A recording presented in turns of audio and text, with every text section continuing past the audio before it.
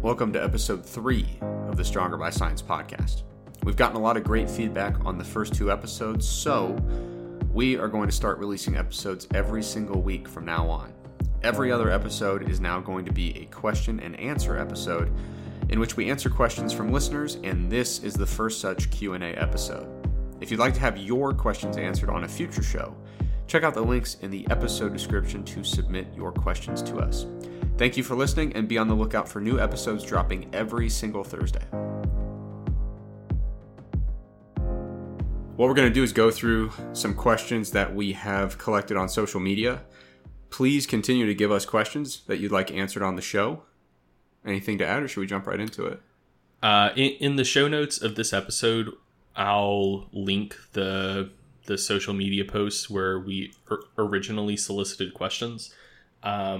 Because there is absolutely no way we're going to be able to make it through all of the questions that came in this time. So we're going to kind of keep like a rolling list of questions and try to get to everything. But so we don't want to overlook the people who asked these questions initially.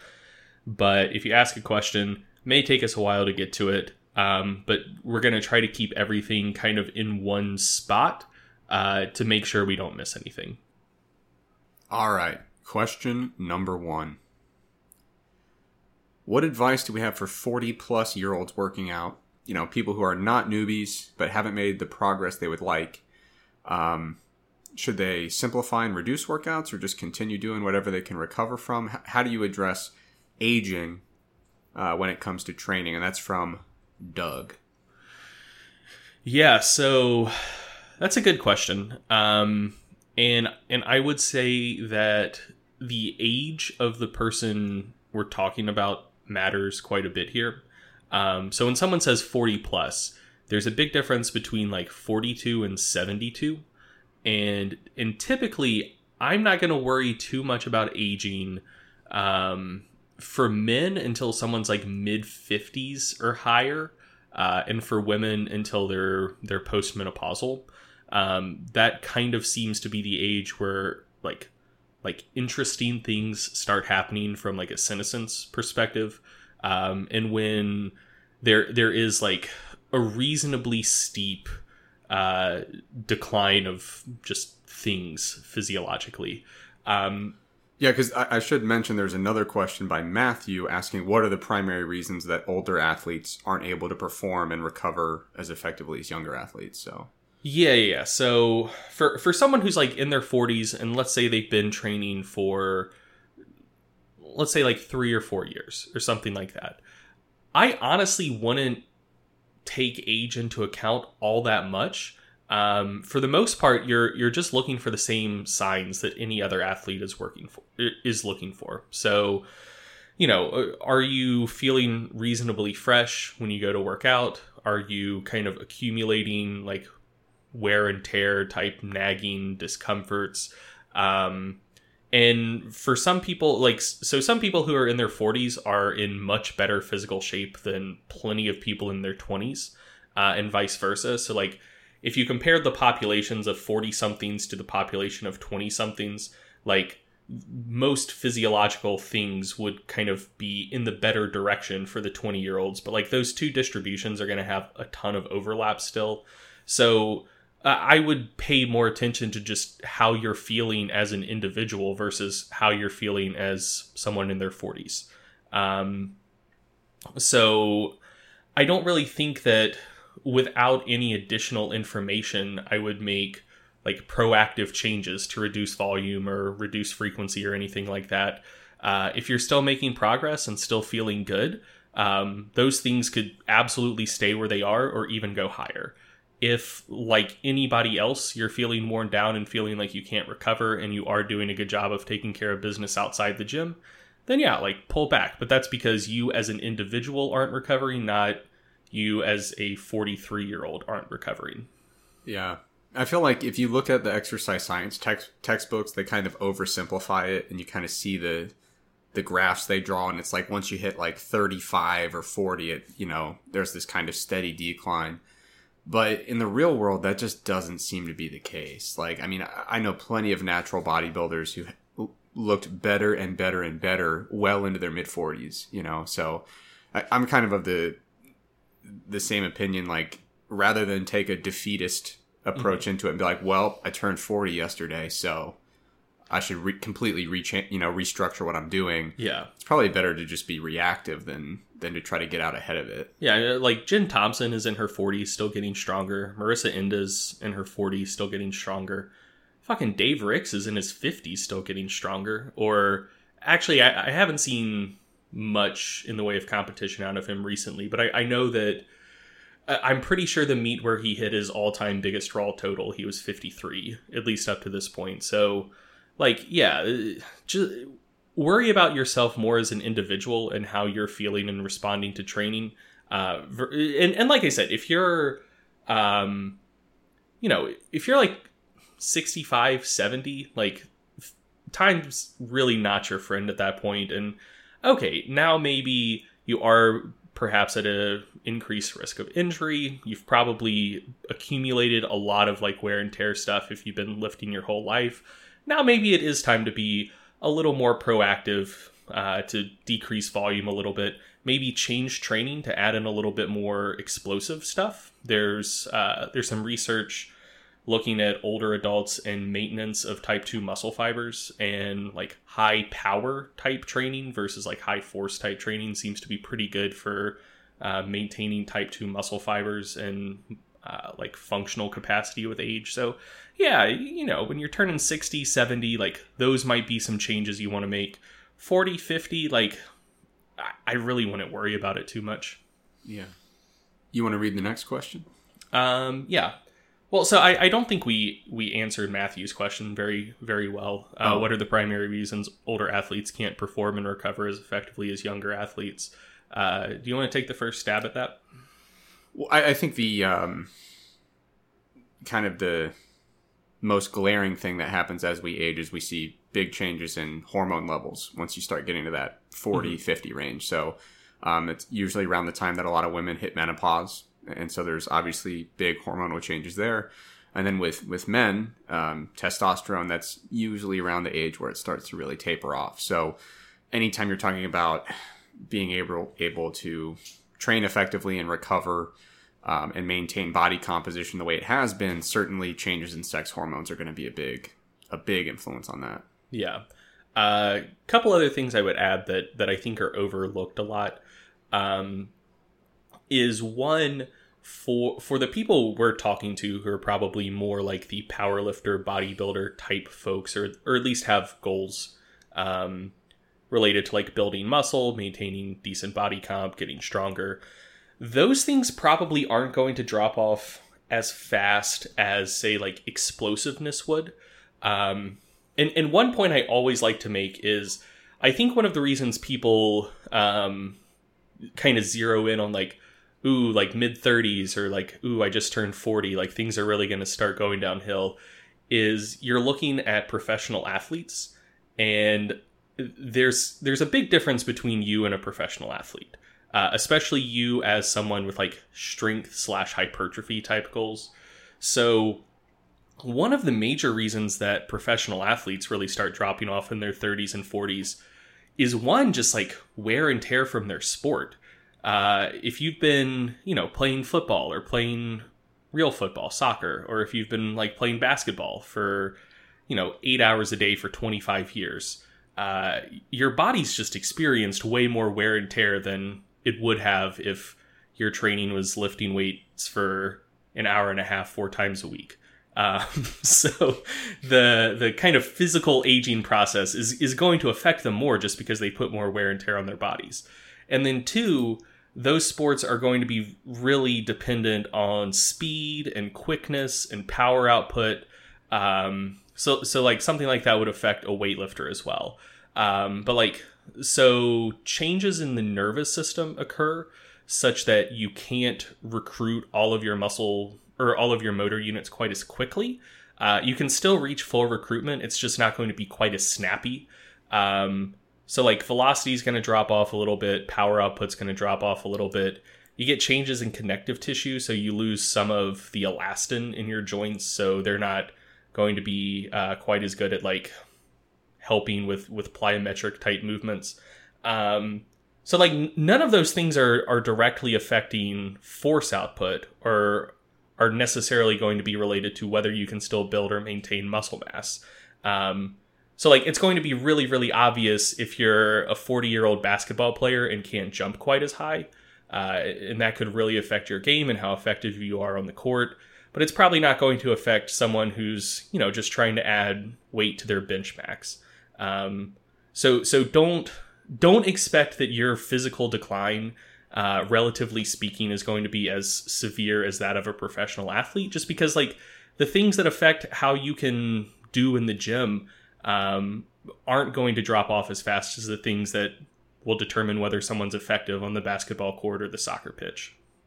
Yeah, I mean, you and I have a lot of mutual friends that they study, nitty gritty neuromuscular stuff in the lab. And just in conversations with them, I'm not an expert in that particular area, but they always mention that when it comes to sport performance, the rate of force development or the rate of torque development is where a lot of the magic is for a lot of sports. And they also mentioned that that's kind of one of the hallmarks they see when they do studies in older versus younger people is not the total force that gets achieved, but the rate of force development. So, yeah, I mean, that stuff starts to drop off a little bit, but that's not going to stop you from grinding out reps in the gym on a traditional strength or hypertrophy program. Yeah, like your max will be fine. Your bar speed's just going to be a little lower. Yeah. I think you can probably take this next one. Tomas Kozan asks, according to the conclusions of this Churchward-Venn study, and then links the study, we can put that in the show notes. Do you believe that from a long-term muscle protein synthesis standpoint, it would be equally beneficial for a person to eat 5 grams of leucine plus 6 grams of protein at breakfast, as opposed to 30 grams of protein at breakfast? If it's simpler and easier to eat a small breakfast instead of the addition, basically asking about like leucine threshold type stuff, are you better off just reaching your leucine threshold from eating like whole proteins versus like some smaller amount of full proteins, but then adding in leucine to hit that leucine threshold and hopefully having enough of the other amino acids in your system? Yeah. I mean, this is kind of from a long line of studies that do similar approaches, right? Where they'll say like, what if we give a really tiny dose of protein and we give it some branched chain amino acids or some leucine, or there's all sorts of combinations and permutations of this kind of research paradigm. And they generally look at some postprandial period of, a couple hours after the meal or, 4 hours or a handful of hours.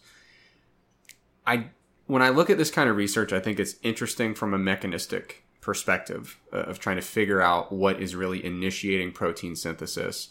But in terms of real-world tangible outcomes, you have a really hard time convincing me that a super small dose of protein with just a bunch of leucine with it is going to, in the long term, pan out and be approximately equivalent to having a decent amount of actual whole protein intake. Obviously, when we look at protein intake, certainly if we want to maximize muscle protein synthesis, we're going to have a decent amount of leucine in there. But we also know you're going to have the rest of the essential amino acids in reasonable amounts. You need all of those building blocks there. And you were actually telling me in the car in Kansas City about a recent study that was suggesting that even non-essential amino acids might have some kind of secondary role when it comes to the kind of the body composition effects of protein intake. Weren't you telling me about that? If I did, I don't remember. Yeah, I feel like I know there's some interesting research that I haven't looked in too much to on glycine specifically. Most of that research is done in like livestock.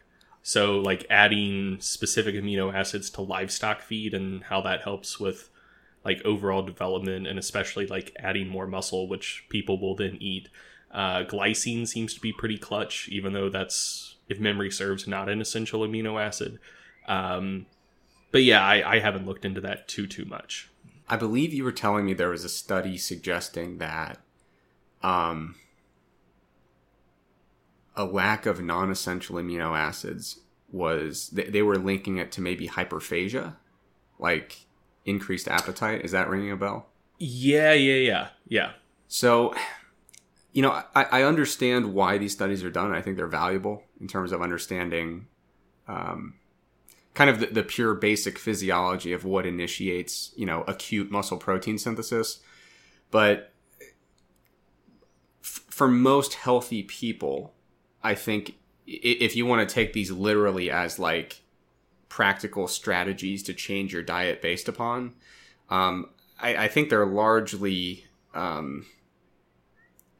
attempts to solve non-problems. You know what I mean? Like, so yeah. What if instead of having a delicious food for breakfast that I very much enjoy, I had an 11-gram amino acid mixture, Well, and that's really the kicker right there, man. Because, like, chicken's delicious, steak is delicious, eggs are delicious. I'm not personally a huge fan of, like, tofu, but I know a lot of people find that delicious. But, like, leucine powder's fucking disgusting. It's not good. And so then when you talk about, like, diet adherence, like, what's someone actually going to stick to? Like, I don't know, man. I'm not going to want to take leucine powder 4 times a day for the rest of my life. Yeah, I don't see... Again, assuming you're of good health and there's no reason you can't eat, a whole protein source, I just can't see the benefit to saying, I've cheated the system, and instead of having a normal meal, I've had 6 grams of whey with 5 grams of leucine in it. Mm-hmm. And, like, I'm really stoked about that. The other thing is, when we get out of that, short-term window following the feeding, that little postprandial window, I still just struggle... just in terms of face validity to believe that with these kind of mixtures where there's really minimal total protein and just a ton of leucine or a ton of branched chain amino acids, I struggle to believe that in the long term they're going to have equivalent effects on overall skeletal muscle balance. Yeah. I really struggle with that just based on the small quantities of the other essential amino acids. And it's possible that down the road there might be more research indicating that the non-essential amino acids are still fairly important in the diet. Yeah, and the one place where I could potentially see it being useful, and this is still kind of a stretch, is if someone's like prepping for a bodybuilding show, and your carbs are really low, your fat's really low, and now instead of like 30 grams of amino acids from a full protein source, now you can get by with like 5 grams of protein plus an extra 5 grams of leucine or essential amino acids, and now you freed up like 20 grams of amino acids essentially, which would be similar to like 20 grams of carbs, and like now maybe your carbs can be slightly higher, or you can eat a few more grams of fat. Like in a situation like that where everything is so tight, potentially there's some efficacy, but like for a normal diet, I just don't see who it would be useful for. Yeah, see, the place that my mind went with it was more clinical. So I was thinking if you have some kind of like severe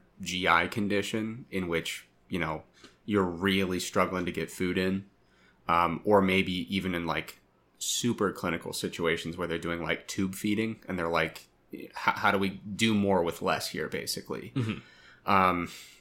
And again, like I'd be stoked if research came out and said, actually, we tested this over a 4-week period with resistance training and muscle protein balance was totally equivalent. And instead of eating 130 grams of protein a day, their total energy from amino acids was down to a quarter of that.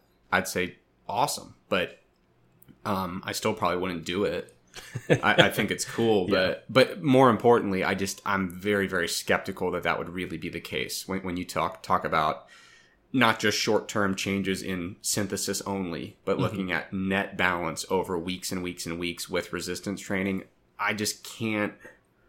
I struggle to see how that total amount of amino acid is actually going to support balance, let alone net accretion in skeletal muscle. I agree. All right. Moving on to the next one from Jargy T. What's your take on long-term spinal and joint health when it comes to lifting frequently for years on end, especially with frequent heavy movements that load the spine? I worry that when I'm 50, I'll just be crippled. I don't even move particularly heavy weights, but still a concern. ... This is super relevant to what we were talking about at dinner the other night. What was that? For a man who forgets no facts, you forget every aspect of your conversations. If someone like asks a question where the answer to the question is a specific fact, I'll know it. But like if it's a vague thing, like this reminds me of what we talked about at dinner the other night when we talked about 40 different things, I'm not going to filter that down to like the one conversation topic. We were talking about how a lot of people that lift, in terms of imaging, they're likely to have some kind of abnormality in their spine eventually. Mm-hmm. But that in many cases, it might not actually be symptomatic or require any kind of invasive treatment. Yeah. But we talked a little bit about spine health in lifting and the simultaneously awesome but really sobering Ronnie Coleman documentary. Mm-hmm. Ronnie Coleman has a special place in my heart because when I first got into bodybuilding, it was like just on the tail end of his career. Mm-hmm. And like he was just so special. But anyway, you want to take this one? Yeah. So the only study that I've seen that's looked at rates of joint degeneration in lifters versus non-lifters kind of chronically was a study by Fitzgerald and colleagues back in 1980. And what they did is they recruited folks who were pretty high-level powerlifters and weightlifters, and then they recruited age-matched controls. And I don't think they looked at the spine in that study, but they looked at, I believe, wrist, shoulder, hip, knee, and elbow.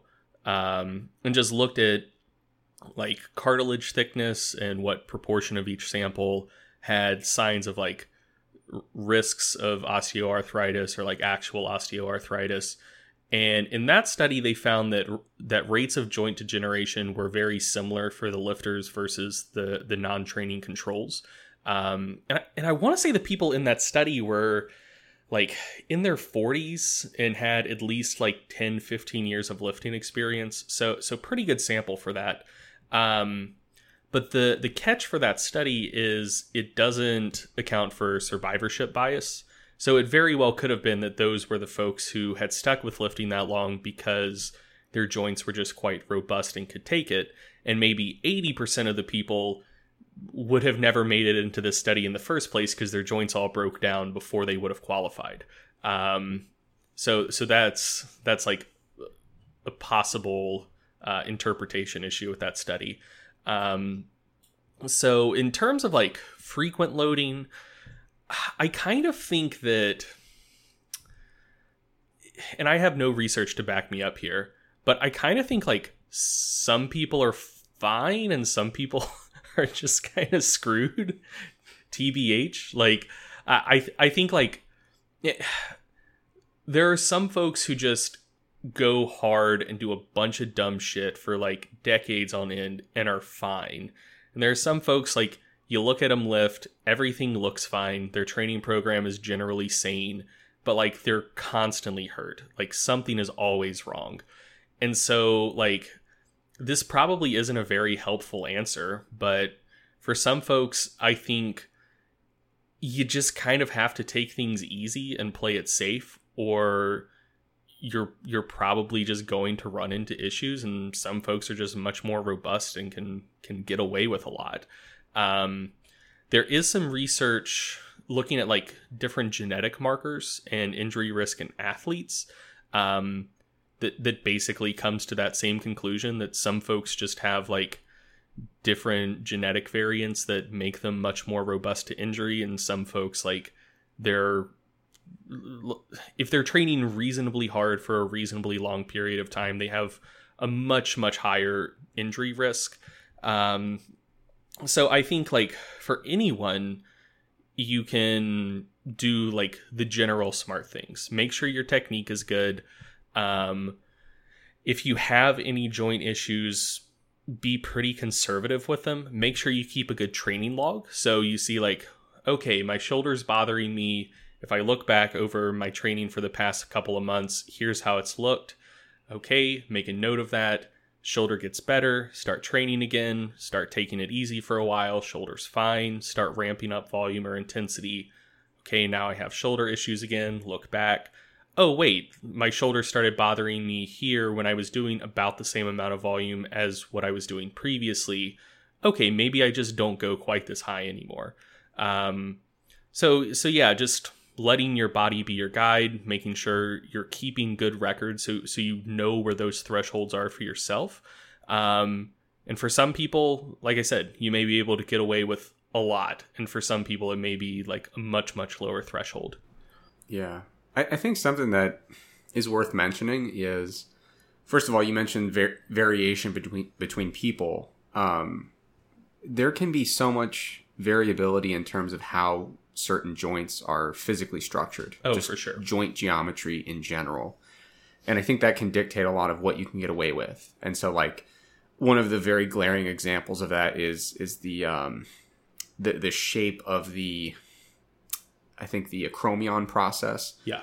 Some people are just screwed and it's just shaped like a big giant hook. And it's like, you know what? Like overhead pressing is going to give you problems, man. Like if you're not extremely cautious about it.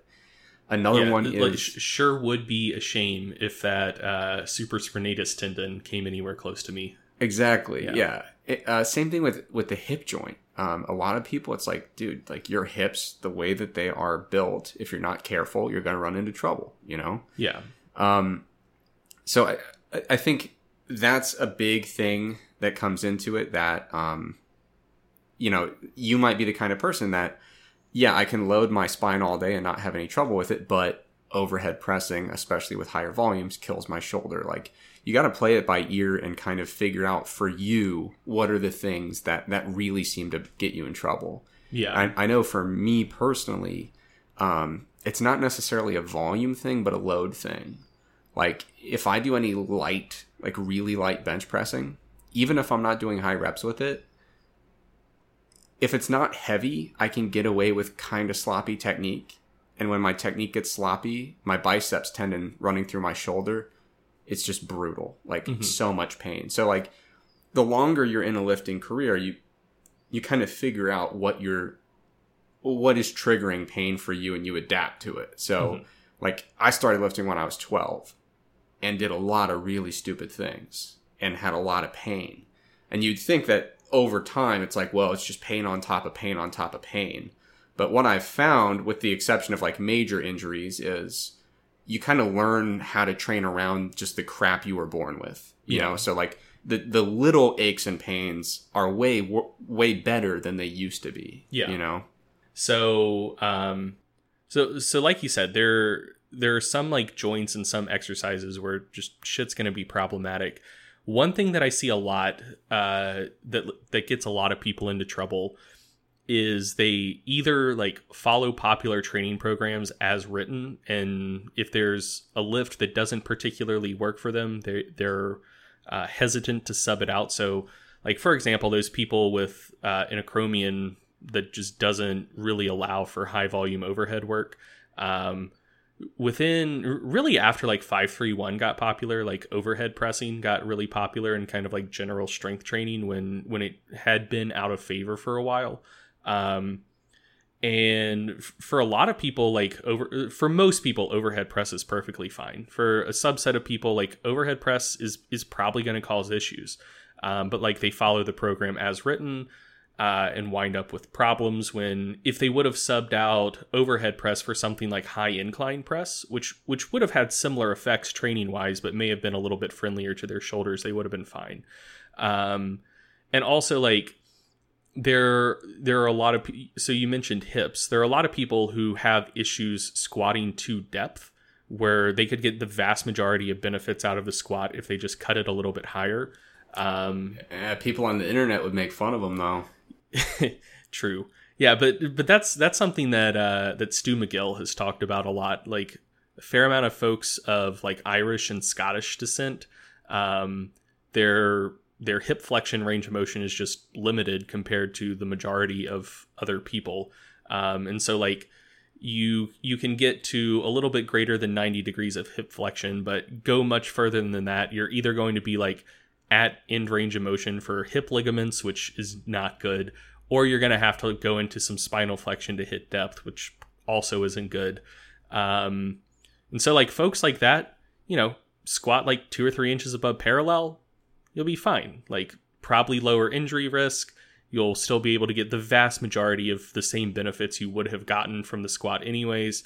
But yeah, like everyone says like, oh, got to squat ass to grass. And there's some people who just shouldn't squat ass to grass. So like Eric said, like make sure you're tailoring your training programs to exercises that work well for you, and make sure you're tailoring ranges of motion for the exercises you do to ranges of motion that you can handle.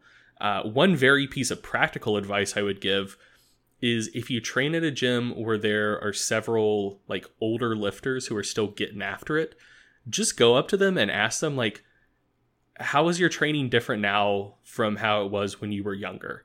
And if you're someone who's kind of approaching training pretty conservatively, like, you know, how can I minimize my risk versus necessarily how can I maximize all of the progress I could possibly make, just listen to what those guys say and try implementing some of it. Like they have found ways that for them have allowed them to train hard for 50 years. And they found that maybe some of the stuff that they were doing 10 years into the process started causing problems 30 years into the process.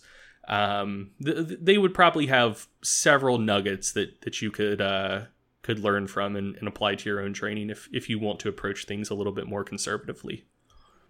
Yeah. Now that original question mentioned the spine. We also got a question from James saying, would love recommendations for lifters with spinal loading issues. The other night we were talking about the fact that if you were to just take a random sample of people that have been doing the power lifts, you know, heavy squats, heavy deads for a while, even if you just took the general public, I think you're going with imaging to find some degree of abnormality somewhere along the spine, you would imagine, right? I would expect it'd be a little bit higher prevalence in lifters. So one thing that we had chatted about at dinner the other night was the fact that just because there's an imaging abnormality doesn't necessarily mean like, okay, time to cut me open, you know? Mm-hmm. And a lot of times, I mean, obviously you have back pain, you go to a doctor, you listen to your doctor. But I think sometimes we worry a lot about, because it looks bad, right? Oh, there's 600 pounds on your back. Maybe that's hard on your back, right? Like that's a pretty intuitive kind of thought to have. But I think you also have to consider, like, what if I did no spinal loading at all? And like the general population does tend to have a great deal of back pain. Like back pain is extremely prevalent. Mm-hmm. And I think there's got to be a sweet spot in the middle, right? Where there's like some responsible level of loading that when done properly and safely is not just harmless, but probably actually to some extent beneficial for spine health. And then obviously if you go too far and you're getting a little bit ahead of yourself and going crazy with it, then you're probably likely contributing to some pain down the line.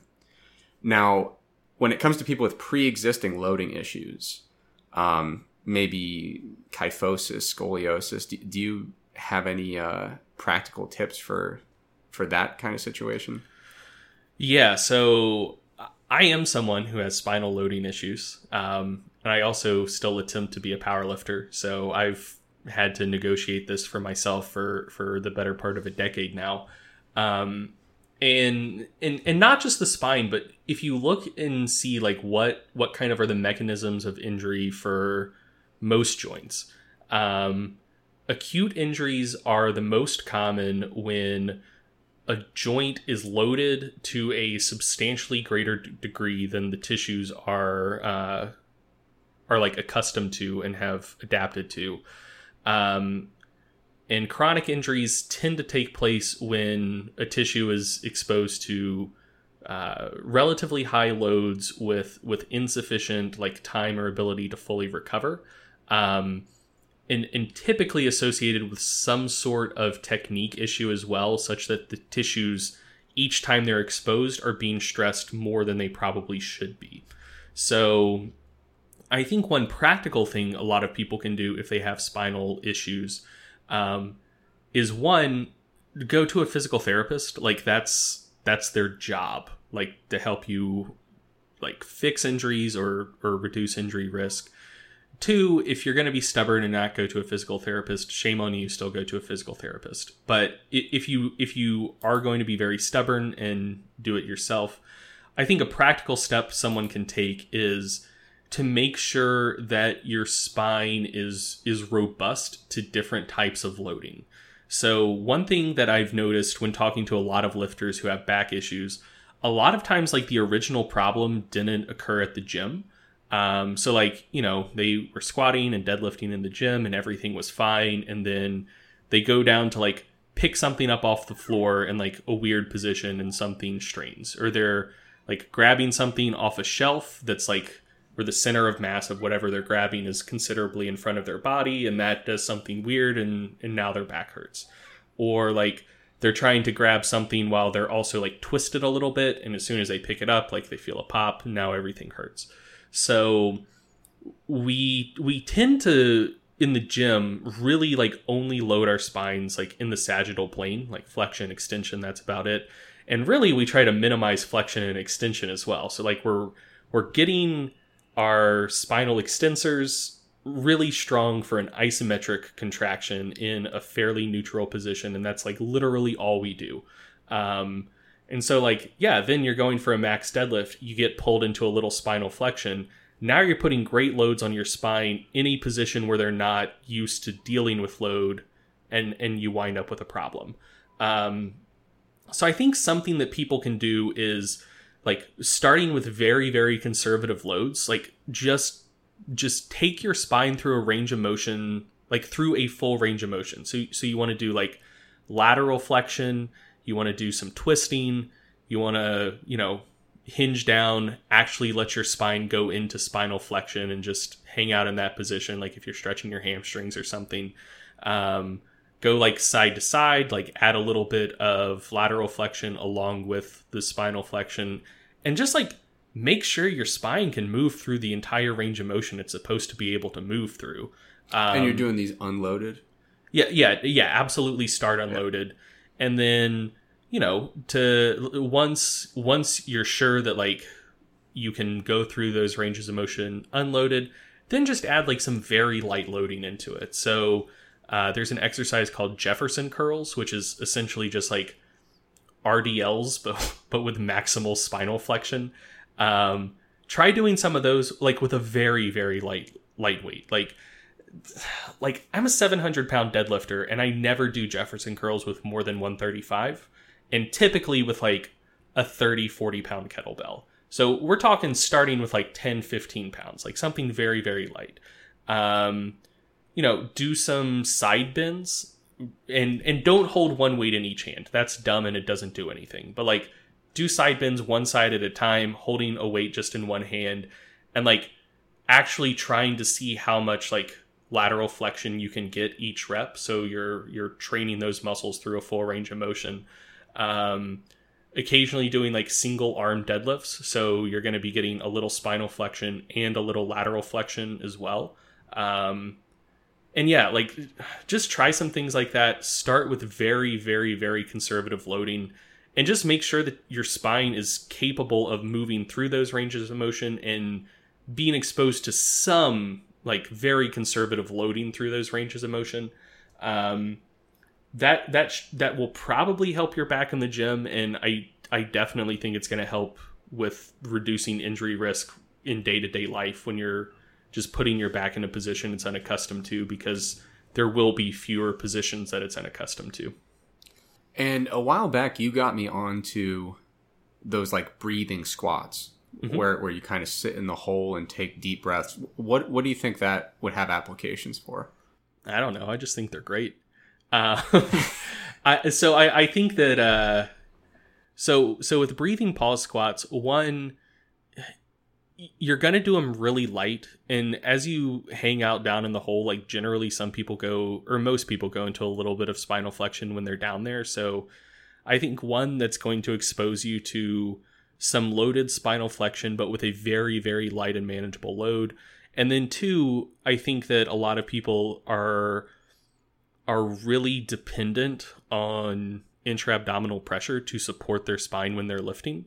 And so just by doing those breathing pause squats and like fully exhaling, again, when you're under very, very conservative loads, that just helps like your intrinsic spinal muscles figure out how to brace when they're not being given the assist of intra-abdominal pressure. So that's also something I've done that, like, I'm not going to pretend like I know mechanistically why it helps, but it's definitely helped my back a lot.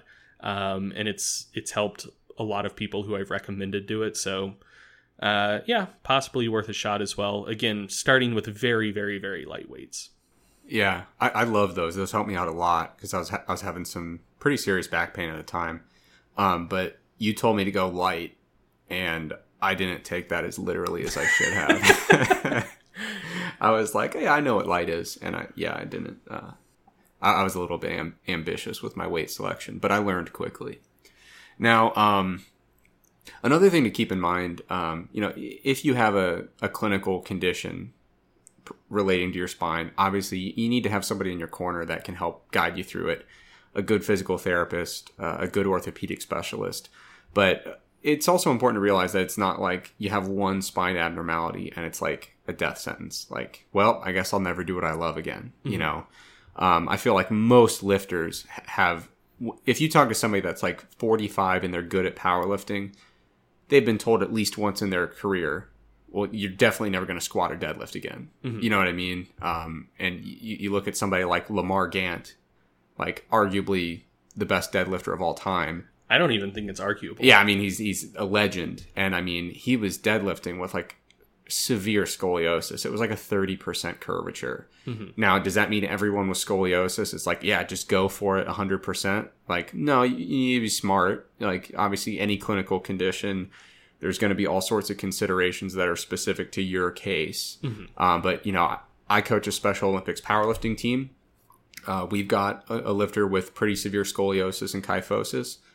He does a fantastic job and is a hell of a deadlifter.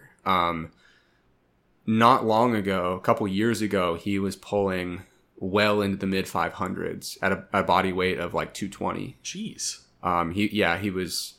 He was getting after it. That's legit. Yeah. The thing that's awesome, like Special Olympics is cool because like you go in there and like there's a guy on our team that can bench way more than me. Mm-hmm. There have been guys that squat more than me and guys that deadlift way more than me. Like, they're freaking good athletes, man. Mm-hmm. We've got a guy who, it was like 2 years ago, he threw on a slingshot and just like loaded the bar with like 335 and just pumped out like a set of 12. Like, it was just crazy. Mm-hmm. Like, so yeah, it's a good time. If you've never been to a Special Olympics meet, go to one. They're a lot of fun. All right. Now, on the topic of the spine, we talked about those breathing squats and kind of how they help you get a little bit less reliant on core bracing if you lean a little too heavily on that and that intra-abdominal pressure. Now, we did get a question about belts. Mm-hmm. So the question is from Alex. For an advanced lifter, is beltless training useless? I can't find a way to justify it. Take two advanced lifters, one who trains with the belt all the time, the other who does a few blocks of beltless training per year. Who will be stronger? Whoever picked better parents and has better genes. No, so serious answer. I think that there's inherent value in being able to lift heavy without a belt. I'm not entirely sure what it is, but like, so for a long time, I only trained with a belt. And I could squat like 7+ with a belt, and anything over 405 beltless felt like very, very iffy. And like, I can't prove that that's a bad thing, but it felt wrong to me. And I kind of think that, again, there's two questions, like, one, what's going to get you the best results in the gym? And then two, what may set you up for unnecessary risk in the rest of your life. And like I said, a lot of the people I know who have like back problems, they train around for lifting, they actually initially injured their back doing some other random shit.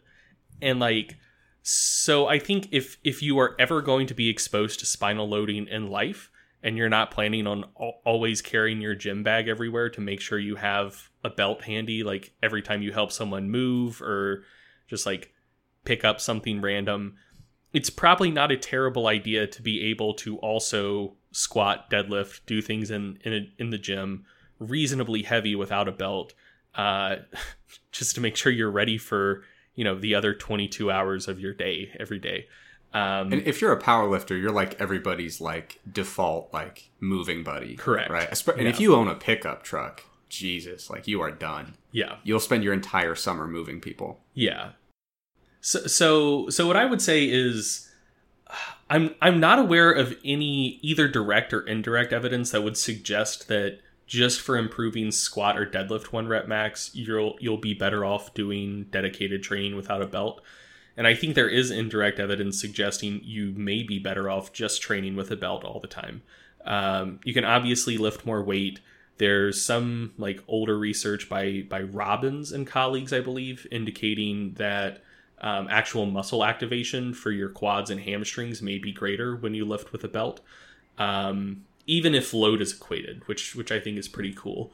Maybe it's just like your spine realizing like, oh, I'm a little safer, like we can pass these like motor impulses through to the other muscles a little more efficiently. Like, I don't know if that's the case. That's just kind of the story I tell myself to explain those results. But yeah, like I think it's entirely possible that just purely from a training perspective, you're better always lifting with a belt. But I do think there is like inherent value in still being able to lift pretty heavy without one, just possibly to reduce injury risk in day-to-day life. Yeah. I mean, like you were saying, back when I was like squatting a lot, it was like always with a belt. And I felt like my spine was completely ill prepared to deal with any kind of perturbation. You know what I mean? So like, like you were saying, helping somebody move something, I'd be like, unless like everything's perfect, my spine is like not going to be able to accommodate this because it's so used to working in one plane with a belt in a very specific set of circumstances. So even like just misgrooving a squat, like getting a little bit out of my wheelhouse in terms of spinal loading, I felt super vulnerable back when I just like did only training with the belt, you know? Yeah. Now, well, I mean, it's like, dude, I've heard so many stories of people who are like really serious lifters and then they just get invited to play basketball with friends for the first time in like 5 years, or like just get out and play a pickup game of soccer, and then like they strain a muscle or they like sprain a ligament or something like that, and it's like, oh well, I guess I should have seen this coming. Like, I haven't played the sport for a long time. Like, all I ever do is squat and deadlift. And it's like, people look at that and they're like, yep, should have seen it coming. Like, these tissues that I injured were ill prepared for the challenge I placed them on. But then it's like, you know, you pick something up from a weird angle in day-to-day life and hurt your spine. And it's like, who could have seen this coming? Like, I deadlift 600 pounds. Like, I thought that my spine would be ready. And it's like, well, yeah, like that quad strain you got playing basketball, like you also squat 500 pounds, but like you never do plyo. So that's like a new challenge being placed on those tissues. And it's like, you never load your spine in that range of motion, and you only load it when you have a belt to help with intra-abdominal pressure. So who cares what you deadlift? Your spine was also very ill prepared for that thing that you were doing in day-to-day life. So yeah, like I said before, just like do some stuff to make sure that your spine is robust and can do things other than perform 2 lifts. Yeah. And that's actually a good segue. So you mentioned like things in day-to-day life. You know, there's some kind of inherent health benefits when it comes to getting stronger. Now, we had a question from Shane. At what point does someone hit the point of totally diminished returns when it comes to the health benefits of getting stronger? So like, for example, increasing a squat from 400 to 450 pounds. Are you any better off when it comes to your health or just kind of preventing injury in day-to-day life? Like where do you assess that point where, if there is a point where you're talking about diminished returns there? Do you want to take the first crack at this one? I feel like I've been talking a lot. Yeah. Yeah, we did get a lot of... You're the training guru, and I pretend to know about nutrition. So this has been a Greg-heavy episode, but I don't think anyone's going to complain about that. I would say it doesn't take that much to be a healthy person. So when I think about, right now I'm a world-class elite professional bodybuilder, right? Which basically means I spend several hours a week curling and doing tricep extensions. When I'm no longer a competitive bodybuilder, there's no way, man. There's no way I'm going to waste another second of my life doing a tricep extension. So I already kind of have my plan of how I'm going to exercise after competition days are behind me. And it's going to be about loading the spine. I'm going to, keep in squats and deadlifts using very manageable loads. The goal is not going to be to break any incredible one rep max markers. It's just, is my spine prepared to age gracefully and accommodate my lifestyle? So, I see my training going more towards, am I getting in there, getting my heart rate up, cranking through some calories, loading the spine, approximating things that are going to be useful, So I'd probably do a lot of single leg lower body exercises to make sure I still have balance and stability. Train my explosiveness, because as we talked about, rate of force development takes a hit as we age. And I'll probably do a lot more of the C word, as much as I hate to admit it. I'll probably have to get some cardio in. Hopefully by that time I'll live near a body of water and I can just paddleboard all day, because that's pretty fun. But my take in it is... Well, I mean, we're moving to Raleigh, so if global warming keeps going the way it's going, by the time we're 70, that's going to be like a seaside resort town. Exactly, yeah. It's going to be like Panama City Beach in Raleigh. It's going to be beautiful. So my impression in terms of if you're training for life, I would say trying to maintain body composition that correlates well with positive health outcomes, getting your heart rate up a few times a week, and then making sure that you have balance, explosiveness, and a robust enough spine to basically handle activities of daily living. So I think you could live a tremendously healthy lifestyle without having a 400 plus pound squat. That's my interpretation. Yeah, no, I very much agree. I think that you probably want to build some level of strength reserve when you're young. Because like we said, 40s, 50s, not all that exciting from an aging perspective. Maybe a little more exciting for women than men because of menopause. But 60s, 70s, especially the 80s, things really, really start going downhill. And so I think you probably do want to be quite a bit stronger than you actually need to be before that occurs. And this question mentioned a 400-pound squat. Dude, that's plenty. Yeah. When you talk about people not being strong enough for activities of daily living, it's they struggle to walk up stairs while also carrying groceries. Right. So, that's can you do a low step up carrying 20 pounds in each hand? If you can squat 400, you're plenty strong enough for that. Or people having issues standing up out of a chair, or standing up off the toilet. Yeah. So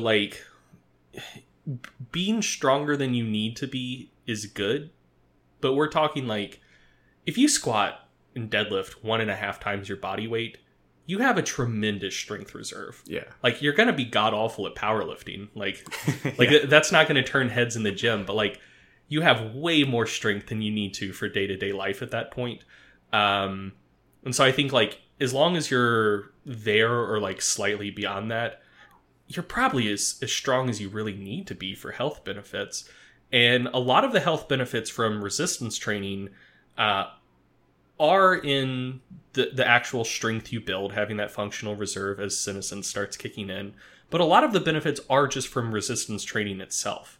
So obviously building muscle and getting stronger is good, but there are additional benefits just from the actual act of resistance training that are independent of how strong you are. So I think like most of the health benefits you'll get from lifting are just from lifting. And then, yeah, like I think decent benchmarks, squat and deadlift 1.5 times body weight, like you're probably fine. Yeah. Speaking of which, you see that video of Arnold getting kicked at that event? Yeah. I think he was in South Africa. Yeah. So if you haven't seen it, the video's everywhere. He's just kind of standing in this crowd. I think it was at one of the Arnold Sports Festivals, maybe. Yeah. And somebody just runs in out of nowhere and like jumps and kicks him. And the Oak, man, he just like stood there and was like, what? Like he's completely unfazed, totally fine. Yeah. And he posts on Twitter later, like, hey guys, I'm fine. I thought I just got jostled in the crowd. Everything's good. It's like, he's what, like 71, 72? Dude, yeah. How many 72-year-olds could just absorb being blindsided by a full speed flying drop kick to like the shoulder blade? Yeah, incredible. Like at that age, honestly, for a decent amount of the population, that's a death sentence. Tripping is a medical emergency. Yeah. Like he got freaking drop kicked, blindsided, and just like barely moved. Yeah, so you probably need a slightly larger strength reserve to deal with the flying drop kicks we all risk in day-to-day life. But yeah, so I actually want to revise my answer to the last question. Just to be safe for healthy aging, be the best bodybuilder in the world for like a decade. Yeah, like knock out 5 or 6 Mr. Olympias and like keep it training really, really hard for the next 40 years. And that's probably about what you need. Okay. So we got a couple other questions. We talked a lot about training. Now let's talk a little bit about the academic side of things. So we got a question from Brian. What would happen if Terry Tao started devoting his time to studying and publishing in exercise science, assuming he has all the resources and stuff that he needs? What kind of progress would the field make? So just for background, Terry Tao is a Fields Medal winning mathematician. He was a full professor at UCLA in his like early 20s, like 23 or so. And I believe he's somewhere in Australia now. But if memory serves, like one of the reasons he's like famous is I think he has the highest like verified IQ ever. Which, like, at that point, I don't really trust it because, like, this typical Stanford Binet scale kind of starts getting very iffy once you get past, like, 3 or 4 standard deviations. But whatever. Like, a lot of people believe that Terry Tao, like, IQ-wise, is the smartest person ever. So, just for listeners who don't know who Terry Tao is, that's who Terry Tao is. If you haven't been keeping up with the field of mathematics, which, shame on you. I knew all this going into it, no problem, but... So what do you think? I don't know. I mean, there are some really smart people working in exercise science. I think when it comes to exercise science, obviously you need to have a decent understanding of the theory and the knowledge that's already present. But I think honestly what exercise science needs is people to actually pound the pavement a little bit. Like it's an applied field in which we need human data. We need probably some changes in how we do things when it comes to collecting that data. Namely, I think we would really benefit from having larger studies. And nobody wants to do that, but maybe even multi-site studies where we start pooling data from multiple sites so that we can make larger studies more feasible. But when it comes to exercise science, when I think of like what does the field need to move forward, it's not like brilliant theorists who are going to come in and just kind of turn the theory on its head. It's really more who can actually apply the theory that we have already and the knowledge we have now. Who can formulate really good research questions that are supported by very tight research designs and then just actually put in the work of doing the large sample trials that are likely to be more robust with good study design. And I think another thing we need is better statistical training, because My perception of exercise science literature now is that the statistical toolkit is very limited because we do a lot of small studies that all kind of have the same general design. So it's like you could learn all the stat theory you want, but you're not going to be able to do anything interesting or sophisticated, because usually to do anything sophisticated with statistics, you need a pretty large sample to support it. At like big. Very big. Yeah. So when I think of what the field needs to really take big leaps forward, it's a commitment to really devoting to bigger studies that are done with a really strict methodology, and kind of a parallel advancement in how we analyze the data and present it. What do you think? I agree. So I think I agree with you that the problem probably isn't like the brain power in the field, and I think that a lot of people put way too much emphasis on like the value of really, really high IQs. Who was it? Like Richard Feynman, who really influential physicist, I believe, who his IQ was like 120, and he was like super proud of that and would like tell everyone, just as like a fuck you to everyone who thought that you had to have like an IQ of 140, 150 to meaningfully contribute to physics. And I think the research tends to bear that out, that for like some like incredibly challenging theoretical questions, it may require like a very, very high IQ to be able to make progress on it. But like, I can't really think of any questions like that in exercise science. Yeah, that's what I'm getting at. It's like we really just need data. And we need elbow grease. Yeah, like I think we have as much brain power as we really need. And like you said, the things that would probably help the most, in terms of like being able to do the studies we would need to do to like really make like very serious progress, we need money. And so like the part of this question that asks if he had the resources of the average tenured professor, like he'd probably make about as much progress as the average tenured professor, because there's just not that many. Yeah, like we just need more resources. What you mentioned about multi-site studies, I think that could be really, really big. I think that one thing where additional funding would help with, that is often overlooked, is being able to recruit different folks than who we can typically recruit. So most training studies are done on either college students or like early career faculty who work at the university, but like mostly college students. Reason for that is if you're going to ask someone to like follow your research training protocol for like 10, 12 weeks, whatever, like you typically have to pay them. And so you're limited in terms of how long studies can run, because, you know, it's a relatively big ask to say, you know, come to the lab 3 times a week for 12 weeks and we're going to do this training program. It's a much bigger ask to say, yeah, and you can't go home for Thanksgiving break. You can't go home for spring break. You can't go home for winter break. We're going to need you to stay here over the summer. Like, there's a reason why a lot of the training studies that get published in the spring are like 10 to 12 weeks, and then the ones that get published in like the summer and fall are like 6 weeks. And it's because of spring break. Like, you can run a longer training study in the fall because a lot of times people aren't going home until Thanksgiving break.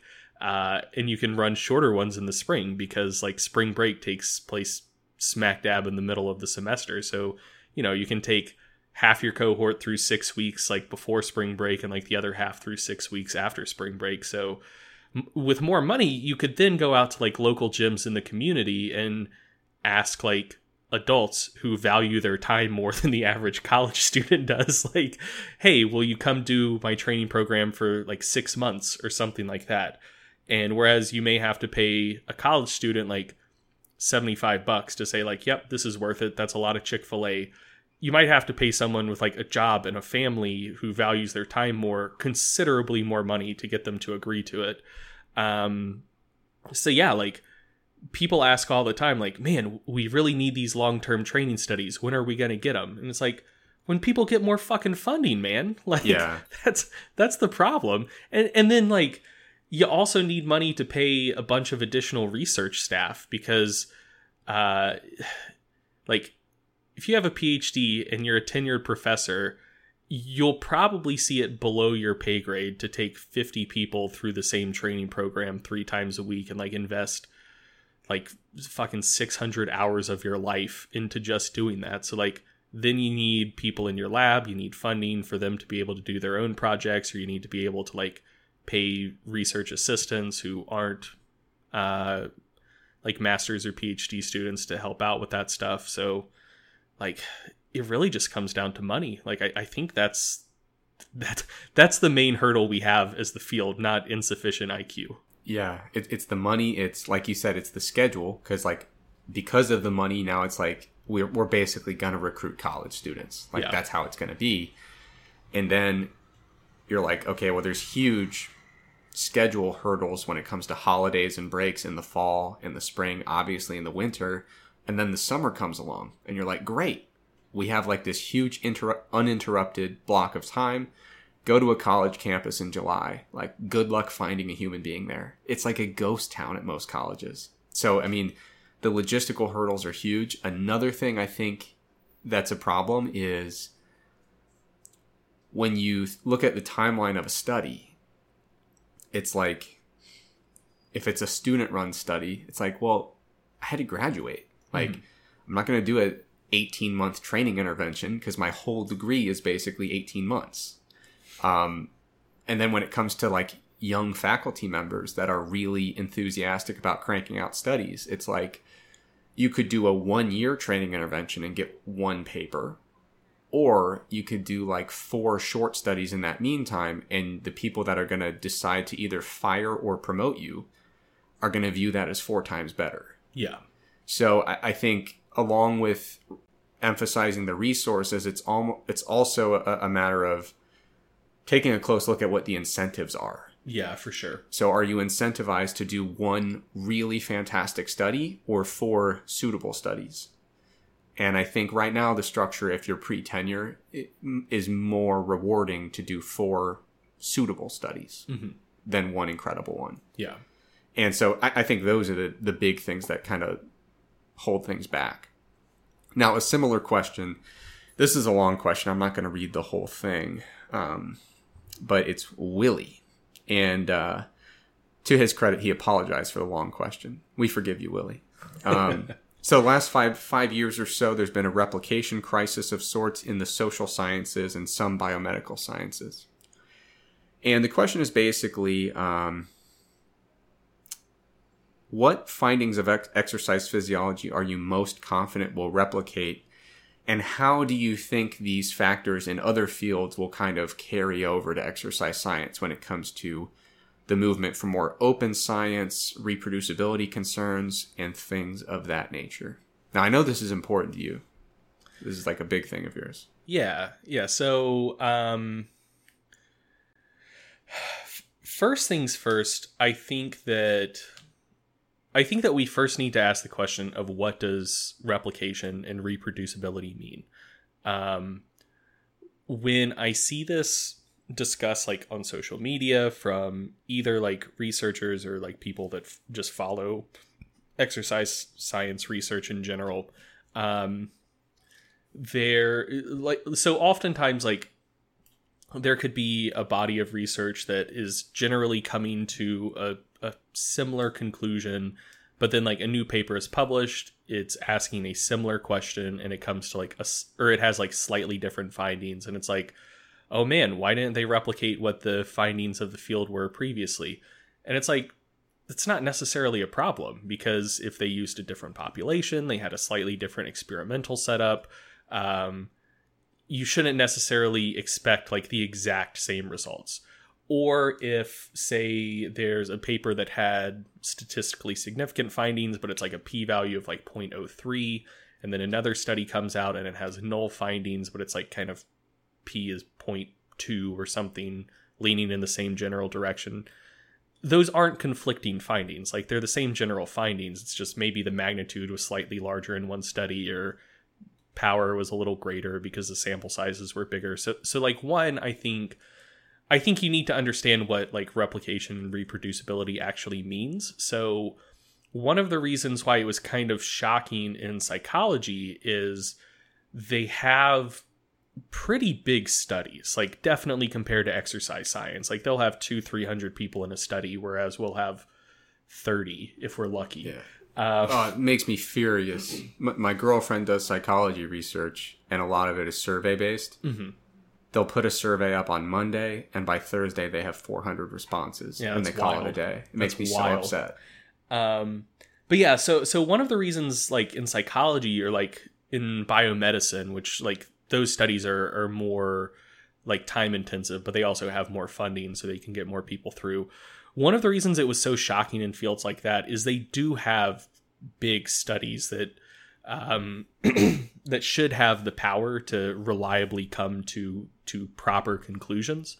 And then the replication projects they did is they would like repeat the exact same protocol of the first study that came to these findings. So, you know, recruiting from the same population, like same method, same experimental setup, and they're getting like very different findings.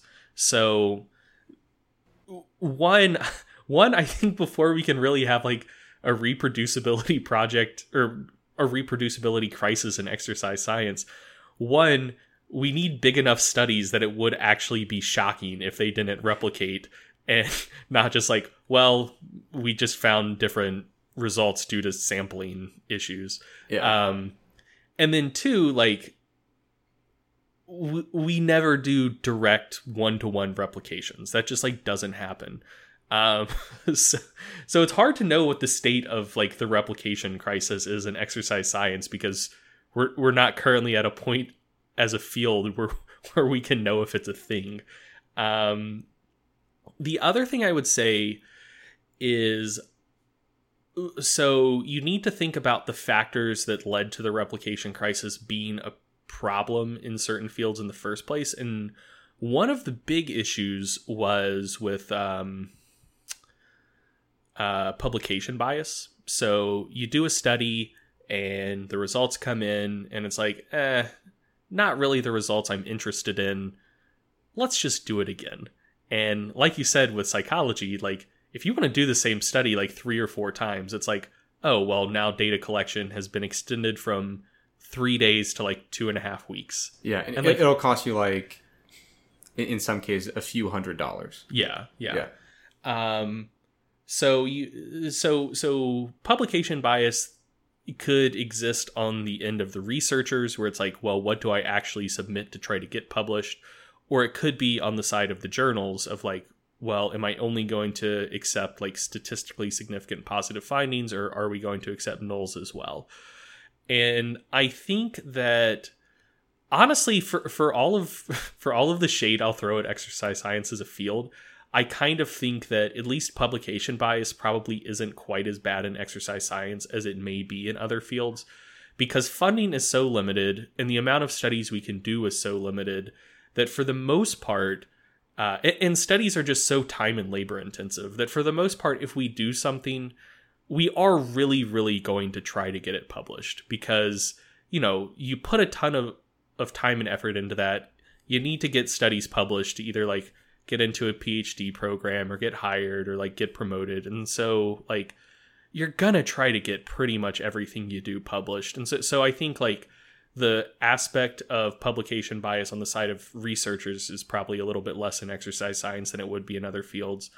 And then I think that the issue with journals is probably a little bit lower than it would be in other fields as well. So there's something called P curves. Yuri Simonson, I believe, was the main guy who came up with this. And essentially what you can do is you look at the published research in a field, you look at the distribution of p-values for the statistically significant findings that are published, and based on the distribution of p-values you see, you can get a pretty decent idea of what the power of the significant findings are, and like how many of them are probably being like p-hacked with either just like selective reporting or like statistical fuckery, like how many significant findings are being published that maybe shouldn't be. And so I checked out Journal of Strength and Conditioning Research and Medicine and Science and Sport and Exercise, which are like two of the bigger journals in our field. And their P-curves actually looked pretty good. And they were actually publishing quite a few null findings. So I'm sure that there's publication bias on the side of publishers as well in exercise science, but at least comparing like the P curves I'm seeing in two of the bigger journals in our field versus some of the stuff that Simonson and colleagues found in psychology, our P curves look a lot better than theirs. So, we may not have that big of a problem in exercise science in the first place. Like the problem may just be more like our studies are small and are maybe less reliable just due to like sampling bias and shit like that. But there's not necessarily the actual like human element of fuckery leading to replication issues in our field. Yeah, I mean, you mentioned the idea of sampling error. So if you're listening, like if you've ever looked at in a meta-analysis a funnel plot, it's a really good explanation. But when we run a much bigger study, we expect that we're getting a more precise estimate of the true effect of whatever we're studying.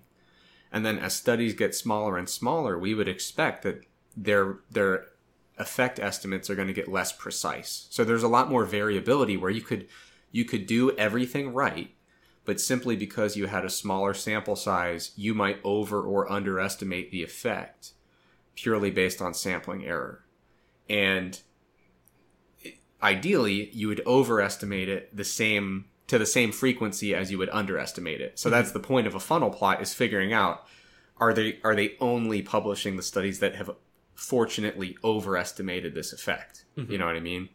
But I think you're right. Like, aside from the fact that these studies are small. Well, so just kind of building on that. So I'm glad you mentioned funnel plots, because I wasn't quite sure if I should bring that up or if that would like make people's eyes glaze over. But now if that does happen, it's on you, not me. Yeah. But you talked about P curves. I feel like it's your that was like the gateway conversation. Yeah, that's true. P curves are a little more obscure. But yeah, so like I've looked at basically every meta-analysis in our field. There's a big article on Stronger by Science if you want to check it out, just to see what types of things there are meta-analyses on. So you can go to strongerbyscience.com/master-list. I think I'm like a couple months behind on that, but it is more or less up to date on like every meta-analysis in our field pretty much. And a lot of them don't do funnel plots, which they probably should. But the ones that do, like almost every meta-analysis in exercise science I've seen that includes a funnel plot, the funnel plot looks pretty good. Like there's a pretty even distribution of studies about the mean effect. So yeah, that makes me think that, I mean, it could just be that the meta-analyses that don't include funnel plots are the ones where the funnel plots would be messed up. They checked it and they go, oh, whoa. But yeah, but for the most part, the ones that do include the funnel plots, like the funnel plots look pretty good. And if there is asymmetry in them, like it's not bad. It's like, okay, maybe there's one or two really high values here. So there was one looking at the effects of volume on strength gains. I really wish I could remember the author's name. I met him at Southeast ACSM a couple years ago. Really good guy.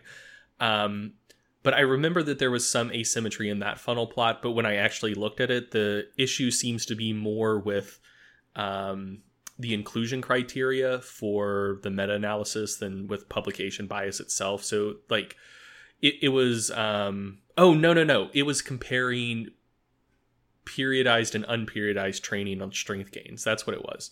And in one of the studies included, it compared like a much higher volume and more strenuous periodized program versus like basically a bullshit non-periodized program. And so like the periodized group got like way better gains, And that was like by far the largest effect in that meta-analysis, and it introduced some asymmetry into the funnel plot. But like, you look at something like that specific case, that's not publication bias. That's just one study included in the meta-analysis, like, didn't do as good of a job equating other variables as the rest of the studies did. So like, of course it's going to have a substantially larger effect. But yeah, for the most part, like, the funnel plots I've seen in our field, like, they look good. Like, they don't look like the type of funnel plots one would expect to see with a ton of publication bias and likely replication issues. Yeah, I mean, the only one that comes to mind that I saw any asymmetry was one looking at acute caffeine responses. Mm-hmm. And it makes sense because, like, it's not that anybody's trying to, like, do wrong, but, like, if you sunk, like, you could probably do a study on the acute performance effects of caffeine, assuming that recruitment wasn't a problem, in, like, a few afternoons, if you really had to. You know what I mean? You give the supplement, you test them, all right, wrap it up. Come back in a week, we'll do it again. Mm-hmm. So, like, if there was going to be a study that somebody would take the time to do it, find that their results were just simply not that interesting, and then say, I don't really feel like writing this up, it's going to be that. Mm-hmm. So, like, that's the only meta I can think of that I looked at, and I was like, yeah, there's some asymmetry, but what you do is you mathematically correct for it, and it didn't change the outcome in any measurable way. Mm-hmm. So, yeah, I really don't think that exercise science would have a huge issue. And, you know, you mentioned, like, I think you mentioned in some of these studies or fields with bigger studies that p-hacking and some statistical trickery kind of comes into play. Mm-hmm. When you're dealing with small sample sizes, like, good luck. I mean, aside from, like, legitimate fraud, like, what are you going to do? Like, I mean, yeah, or if you just want to, like, analyze a subgroup where you think the results may have been bigger, it's like, well, what fucking subgroups are you going to pull out of a study with 22 participants? Right, yeah. So when you see these fields where it's like, okay, we have 400 people in the study, and it's like, if you just play mix and match with covariates, something might happen. You know, like, you got 9 in one group and 8 in the other in exercise science. Like, aside from just haphazardly throwing people out of the study, which is egregious and is very, very bad, and hopefully nobody's doing, aside from that, I mean, there's not a huge statistical toolkit that you can really use for evil in that scenario. So I actually think, compared to the social sciences, we probably have an issue like we've talked about with the fact that the studies are just too small to be considered truly robust on their own. And a lot of studies are designed poorly, or the statistical reporting is bad. Like, man, if I had a dime for every study I read that what they're looking at for an ANOVA, what they should be looking at is a, like, group by time interaction, and they see a main group effect, and they're like, oh, this group did better than that group, and it's like, nope, that's not what that means. Really? Yeah, I would probably have $2 or so. if you had how much for each time? A nickel. Okay, wow, that's... Yeah, I mean, so like, see that from time to time, or... Yeah, I mean, there's... I have seen one study where they thought that they should be interested in an interaction, but because of their design, actually, the main effective group was more informative. Mm-hmm. And they're like, well, no interaction, I guess we'll try again. And it's like, why would you have an interaction? Like, based on the design, you shouldn't. Yeah. So like you said, there's big issues with statistical literacy in our field. And so I think, like, a lot of the poor conclusions that are drawn in the literature are kind of just from people maybe not really knowing what they're doing, versus, like, actually trying to publish fraudulent research or use any of the other tools in the toolkit that could lead to a replication crisis. So, I mean, yeah, like, maybe just the small samples and the fact that our work takes so much effort and therefore isn't quite as prone to publication bias, but then also means we have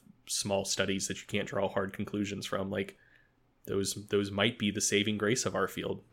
Yeah, I mean, my impression of the field is that there's no, like, glaring lack of IQ. Mm-hmm. I don't think there are a lot of bad actors out there who are being malicious with how they're handling data or reporting it. And I think the bad actors out there tend to get sniffed out pretty quickly. Like, not going to name names, but like, right, yeah, it's the handful of cases that I can think of, like, people jumped on it pretty quick. Right, yeah, it was not difficult to kind of get to the bottom of that. So, yeah, I think really the exercise science field in general, and I'm biased because I am part of it and have a lot of friends that are part of it, but I think it's good people who are doing their best, but it's a lack of resources that is really kind of putting additional barriers and hurdles in the way. And I would say, to be fair, a little bit of statistical training would probably go a long way. I think that's probably a good place to wrap things up. I think so. We were shooting for an hour, and we only went over by 50%, which is fantastic for us. Yeah. So if you've made it this far, thank you for listening. There's going to be another main episode out next week.